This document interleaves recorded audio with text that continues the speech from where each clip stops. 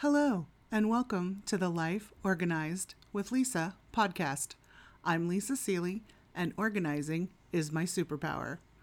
I'm a busy mom who has figured out how to do all the things and keep important things from falling through the cracks. And I'm here to give you tips, tricks, and practical advice about how to organize your entire life.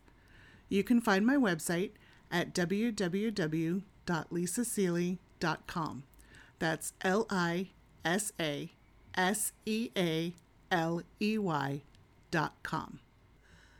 This week, I'm going to talk about fighting decluttering overwhelm. Decluttering can be exhausting, and if your decluttering to-do list is big, it can be very overwhelming. Here are some tips to help you through. It's okay to start slowly. Don't feel like you have to declutter your entire house in a weekend.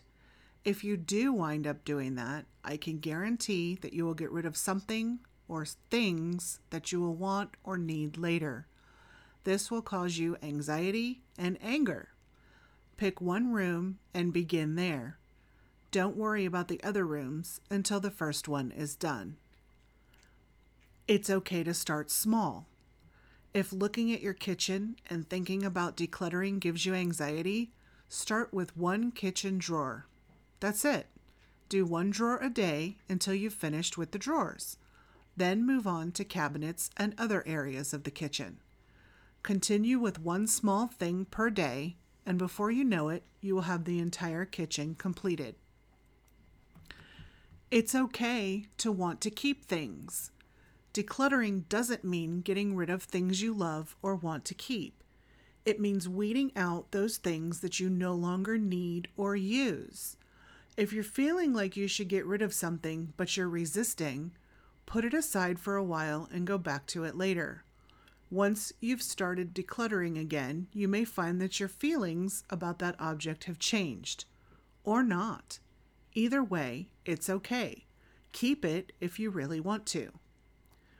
While you're decluttering, if you're having a hard time deciding what to do with a particular item, use these tips. Ask yourself, does the item work?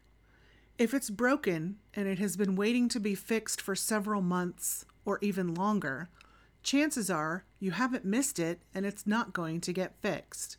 Either make a plan to get it fixed within the next week or put it in the trash pile. When considering clothing items, ask yourself, does the item fit? Have you gained or lost weight, or have your kids outgrown it? If it's not a special occasion item like a suit or gown and it no longer fits, could it be altered to fit? If it can and you love it, make a plan to have it altered. If it can't, it should probably go.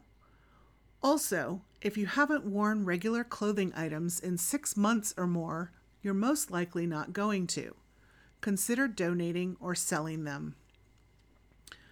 Ask yourself, do you need it? For example, kitchen utensils. Through gifts and inheritance, I wound up with several duplicate utensils. I could not believe the extra things I found in my kitchen. I only use and need one of each, so I donated the extras. Ask yourself, does anyone use it? If it is something that is no longer useful to anyone in your family, it should go. And finally, ask yourself, do you really love it? Sometimes we hang on to things because they were gifts or inherited, and we feel bad or guilty about not wanting to keep them. If it's something that really doesn't have any use for you and you don't love it, think about letting it go. Once you've decluttered and you have your boxes of things you don't want to keep, decide what you want to donate, trash, and sell. For me, the idea of selling things stresses me out. It's just not for me. I'd rather donate it and have it go to someone who can use it, so I wind up donating a lot of things when I declutter. If selling is for you, there are several avenues you can take. If you don't mind shipping things out to people, you can sell on eBay. If you want to do local sales only, you can try using the Facebook Marketplace.